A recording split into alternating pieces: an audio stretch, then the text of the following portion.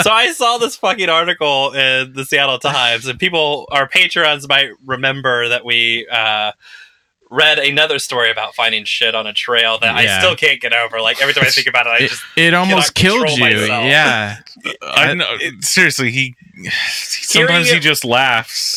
Hearing it read out loud, I listened to it in the car, and I almost died again in rush hour traffic because I just couldn't control myself. And I feel like I'm discovering them in the Matrix, because I cut to the Seattle Times and I find essentially the same article being written. I think it's that you just took the brown pill, Brian.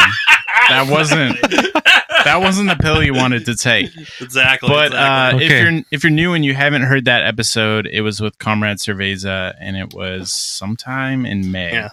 Yes, we invited a guest on the boat so that we could spend conservatively 45 minutes laughing about a guy talking about falling dumping in shit, like getting shit in his mouth and like rolling around in shit with his dog. And, like, I gotta leave your picnic. My child is covered in shit.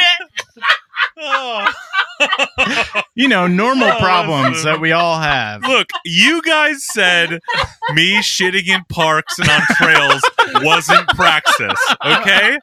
And you are fucking eating your words now while those people are eating my shit.